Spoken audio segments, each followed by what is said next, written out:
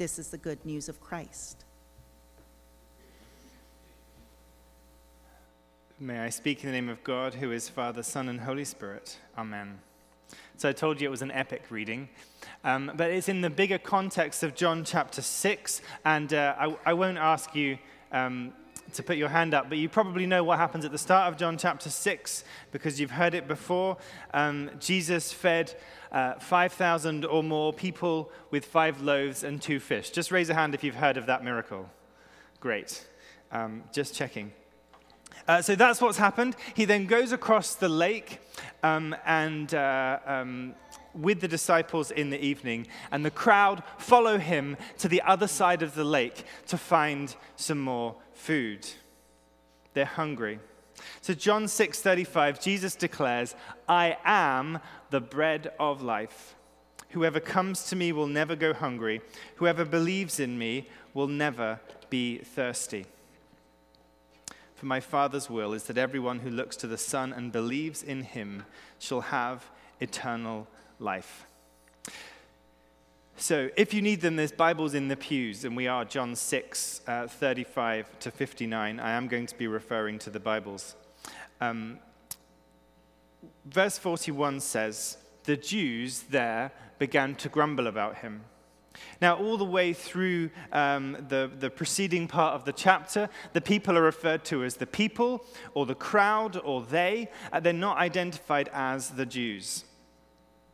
And the reason I think it comes up at this point is because the Jews specifically didn't like it that Jesus said, "I am the bread that came down from heaven."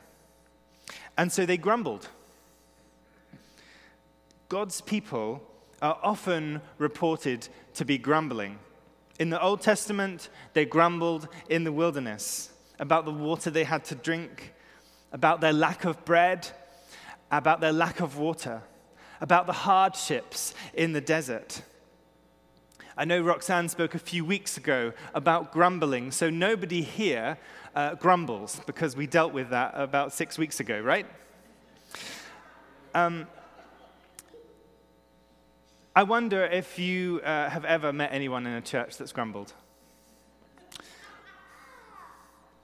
I'm not going to get you to shout the answer out there. But the grumbling in the Old Testament is a rejection of God. Then the grumbling here is a rejection of Jesus. The issue seems to be specifically around the incarnation. That is, that Jesus is the bread that came down from heaven to earth. It's not the bread that they're grumbling about. It's the down-to-earth bit. It's the claim that Jesus makes to have come down from heaven. And one of the issues they point out is that they know Jesus. They know his mum and dad. Verse 42, they say, "Is this not Jesus, son of Joseph, whose father and mother we know?" Now, we know from the prologue of John's Gospel that Jesus is the Word, the Logos, the Word made flesh. We know that Joseph stepped into the role of being the earthly father. But they didn't know that, so we can't blame them for answering the question. How can he now say, "I came down from heaven," when he's Joseph's son? Jesus tells them to stop grumbling. But when Jesus says stop grumbling, he doesn't do it in the same way that we might say stop grumbling. I wonder if you have ever tried to stop somebody grumbling. Maybe you have a husband. Maybe you have a wife. Maybe you have a child or a parent. Maybe you work with the wonderful public in customer service. If you've ever tried to stop someone grumbling, you probably haven't done it in the way that Jesus did. When we hear someone grumbling, maybe we're tempted to say some short-tempered words back. Anyone admit to doing that? Maybe some short-tempered words back. Maybe a passive-aggressive comment. Sometimes we're quite good at that. Or maybe a straight-out, "Can you just shut up and stop moaning?" But that is not what Jesus says. He doesn't seem fazed by this grumbling at all. It's like water off a duck's back. And his words in response encourage them to have faith. So the antidote to the grumbling is faith. The antidote to their grumbling is faith. Jesus reminds them that he is the way to eternal life. Verse 43, I will raise them up on the last day. And that eternal life starts now as we know Jesus. He quotes the prophets, Isaiah, saying, everyone who has heard the Father and learned from him comes to me. In other words, people listen to the Father by listening to the Son. They learn from the Father by learning from the Son. And this is important because Jesus is the only one who has seen the Father. Verse 46, no one has seen the Father except the one who is from God. Only he has seen the Father. So it is belief in Jesus that brings eternal life. When we let that sink in, it becomes hard to grumble. If we know that we have eternal life with Jesus that starts now, how can we grumble about that? But the reality is easy to forget. We may be assured of our salvation when we're inside the church building. When we taste the coffee and the treats after the service, it's like a glimpse of heaven here on earth. The kingdom is in our midst. But in a few moments after the service, we get behind the wheels of our car and have the joyous experience of Judy Trunk Road. And it's like the faith drains out of our fingertips and we start to grumble again. Perhaps we grumble about the way other people drive. Actually, being a pastor, I've worked on this a lot, and I don't grumble about the way other people drive. Much. And just when you think, well, that's all right for you, David. That's all right for you, being holier than thou. I'll be honest and say I've just switched my grumbling from the driver to the people that designed the roads. And so I'll grumble as I drive along, my children will attest to this, about the road layouts, the merged lanes in the wrong place, the speed limits that are mostly wrong, the traffic signals that always are wrong and in the wrong place and take too long, you know. But it may not be driving for you. Maybe it's the self-service checkout at the grocery store. Maybe it's the number of commercials when you're trying to watch the game on television and they keep having the same commercials again and you get frustrated at that. Or maybe it's something bigger. Maybe it's a health condition or finances or family members, all sorts of reasons that might draw us to grumble. The cares of the world have a habit of obstructing our views of eternity. The cares of the world can have a habit of obstructing our views of eternity. So what can we do? Well, maybe there's ways to encourage us in our faith. Maybe it's listening to Christian music on the radio, Praise 106.5. If you don't want to download Spotify and you want a free version, there's a radio station. Or some Christian music that kind of inspires you with, if you love old hymns, then listen to hymns. If you are on social media, then is your Instagram feed, does it have something from from church? Maybe you're following St. George's, maybe other ministries you can see that will give you some words of encouragement, some Bible verses. Maybe it's reading the Bible every day. And if you can't sit down and read for half an hour, then maybe it's just finding a verse or two to think about when you have your morning cup of tea or coffee. Finding ways to go from grumbling to faith. I think our default as people, if we're not careful, is to fall into grumbling. What we see in Jesus is he says the antidote to grumbling is faith. So he comes from heaven to earth. I am the bread of life, says Jesus. But here is the bread that comes down from heaven, which anyone may eat and not die. Whoever eats this bread will live forever. This bread is my flesh, which I will give for the life of the world. And the beauty of bread, it's one of the most common foods out there. Even if you have dietary needs that mean you can't eat like a loaf of white bread or something, there's probably some kind of gluten-free bread or dairy-free bread or whatever that you will eat. Bread is likely to feature on your plate at some time. And it's a reminder for us each time we eat that true life is found in Jesus.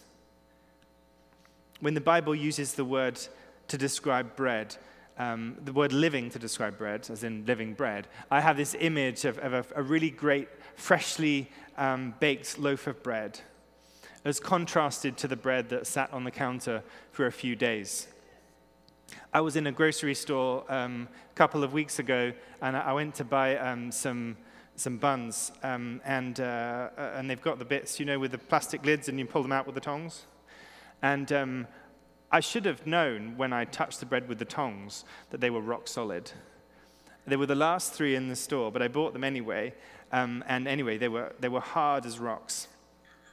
That is not the image of living bread that I think Jesus would have us think of. Eating the bread is a metaphor. When Jesus says you need to eat my flesh, it is a metaphor. We use metaphors about eating all the time. We devour books, don't we? We drink in a lecture. We may chew over a matter. Maybe you've heard of a grandmother who would say, I would eat up my own grandchildren. They don't mean it literally. If they do, there's a flyer at the back of church with a number that you need to call now. Some of you have done that training course. We use eating flesh as a metaphor. Jesus is the bread of life, the bread that gives life, the bread that came down from heaven, was incarnate, was made flesh. And we need to remember the good news of Jesus. I once heard an Anglican bishop, Stephen Cottrell, who's now the Archbishop of York, speaking about evangelism, and he said, I realize that I need to be re-evangelized about once every 3 months. I need to be reminded of the good news of Jesus in a significant way, other than just kind of a Sunday service, he said. And I think he makes a good point. We need to be reminded of the good news of Jesus Christ. Even as we come to church and sing our songs, in the words of verse 51, he says, I am the living bread who came down from heaven. Whoever eats this bread will live forever. The bread is my flesh, which I will give for the life of the world. And at this point in the passage, it shifts from it being about God, the Father, giving the bread. It's Jesus himself. It's his flesh. And it's worth noting, for those of you that are interested, the word in the Greek that's used here is sarx, which is the word for flesh, which is different to the word that's translated body in the scriptures about Holy Communion, because there can be some confusion around this, and I will get to that in a minute. This bread is my flesh, which I will give for the life of the world. We can make statements like that, and as Christians become quite comfortable with the language of eating flesh. And yet every time we get a visitor to church who hasn't been around church before, and we get to communion and we talk about eating flesh and drinking blood, it does sound a bit weird. It does sound a bit crazy. You're all kind of going, no, it doesn't, because you're used to it. But actually, if you're hearing that for the first time, it does sound strange. So we see it as though a metaphoric picture, an image of salvation, of Jesus being the one who sustains life, whose death on the cross in real flesh and blood will give life for the whole world. Jesus says in the Lord's Prayer, we're to say, give us today our daily bread. And as we pray that prayer, we remember Jesus is the bread of life. So how about us? Do we need to repent and return to the Lord again?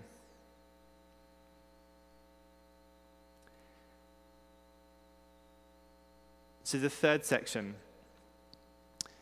we go from death to life. We go from grumbling to faith. Jesus comes from heaven to earth to take us from death to life. So verse 52, the Jews who Jesus was speaking to began to argue sharply among themselves. How can this man give us flesh to eat? Now it sounds like there were different opinions. There's a first. There were different opinions among the Jewish people as to what they were hearing. Some of them wanted to accept what he said, even if they didn't fully understand it, with others thinking it was ridiculous or finding it repulsive, the idea of eating human flesh. It's like Jesus sees them arguing and pushes the analogy a bit further. Jesus says to them, verse 53, "Very truly I tell you, unless you eat the flesh of the Son of Man and drink his blood, you will have no life in you." You may know this already, but when you read in the Bible, it says something like, "Very truly I tell you." It means there's about to be a really serious statement. In the King James, it says, "Verily, verily, I say unto thee," if you wonder what that is. And I won't tell you in the Greek because I've forgotten it, but it's, anyway. But it comes up a few times, and it's like, okay, get ready. I'm about to say something really important now. Listen carefully. And so what Jesus does when he says listen carefully, he adds to the concept of eating flesh, the bread, he adds drinking blood. If his hearers were repulsed already at the idea of eating flesh, it just escalated to a whole new level. Leviticus 17 forbids the drinking of blood, and they would know that. And so here we have Jesus saying, unless you take part, he's talking to Jews, unless you take part in this, my words, repulsive act, which will break Old Testament law, unless you do that, you will not inherit eternal life with God the Father. Imagine hearing that as a Jewish person. What would be going through your mind? Unless you do this repulsive thing which breaks all the laws, you don't get to inherit eternal life.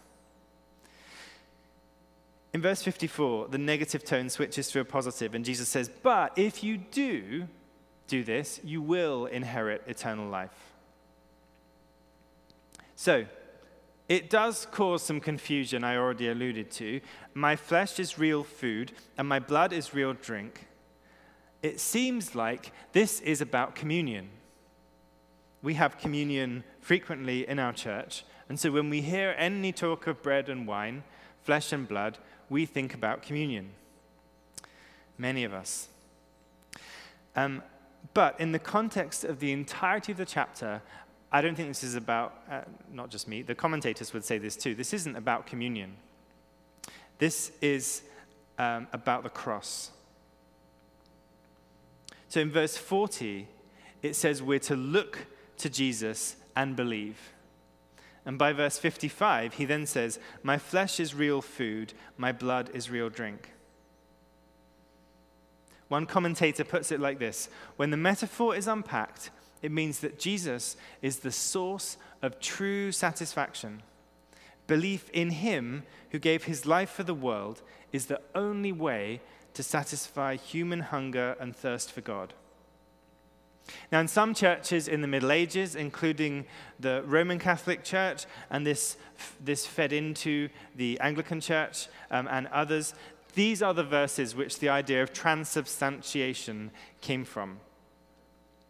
That is the belief that in communion, the bread, we'll have some in a bit, will actually become Christ's literal body, and the wine becomes his literal blood. That was a Middle Age thing. Not Middle Age as in when you're in your 40s or 50s. I mean Middle Ages as in like the 1500s, I think it started in the 1300s. But 1300s, 1400s. So then the Reformation came along, and the shift was made away from this theology to view John 6 as speaking about belief in Jesus and not about communion itself. The emphasis shifted towards an understanding that in communion, as we say, we remember Christ's sacrifice made once for all upon the cross. We are not sacrificing Christ again. This was such a big issue for Thomas Cranmer and the English reformers that in the 39 Articles of Religion, which I'm sure you've all read, it's in the Book of Common Prayer, the 39 Articles of Religion says this: the body of Christ is given, taken, and eaten in the supper only after an heavenly and spiritual manner. And the means whereby the body of Christ is received and eaten in the supper is faith. So yes, it's confusing for us as Christians hearing about Jesus talking about eating his flesh and drinking his blood and not making the association with the Lord's Supper, with communion. But taking a whole step back, this is to say it's about the identity of Christ. An assurance of eternal life that begins now as we believe and trust in Jesus. As complicated as we make the Christian faith, as deep as we can dive into theology, we always come back to the start. Jesus loves me. This I know, because the Bible told me so. The Sunday school answer of Jesus being the answer for everything has some truth in it. When you believe in Jesus, Jesus says, whoever eats my flesh and drinks my blood remains in me and I in them. That word remain from the Greek meno means abide or stay. And we see it elsewhere in John's Gospel. We are to stay in Jesus. We are to remain in him so that he stays in us. We know it from the vine and the branches. Just as the living Father sent me, verse 57, I live because of the Father, so the one who feeds on me will live because of me.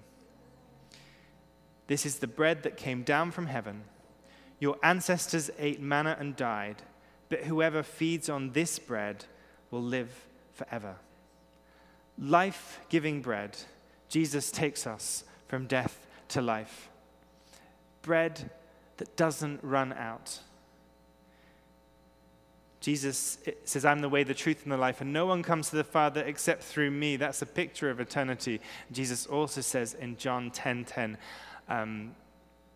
I've come that you might have life, and life in all its fullness. And so we believe the eternal life of Jesus, the kingdom, is here and now.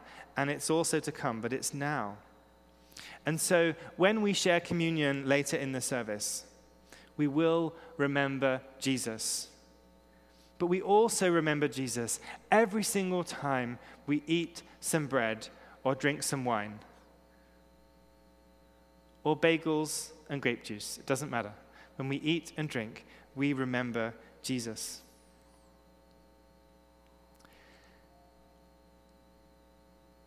One of the downsides of being ordained and preaching is that I can never switch off. And I'm always on the lookout, and I'm sure any pastor or priest will tell you this, I'm always on the lookout for illustrations to put in my sermons.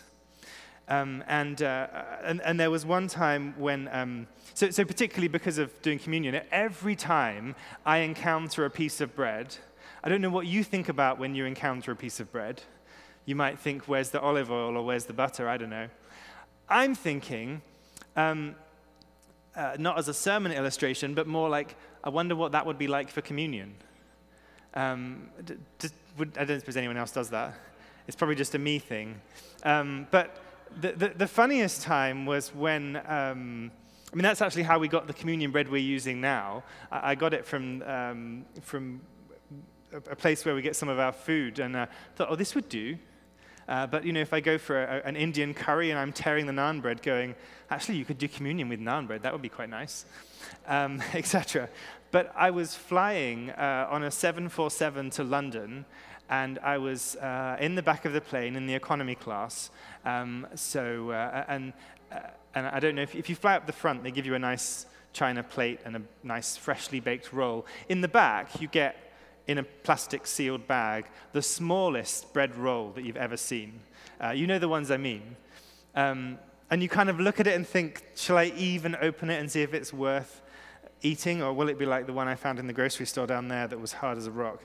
But there was this one time when I pulled the thing out and I broke the bread in half, and I went, ooh, that would be good for communion.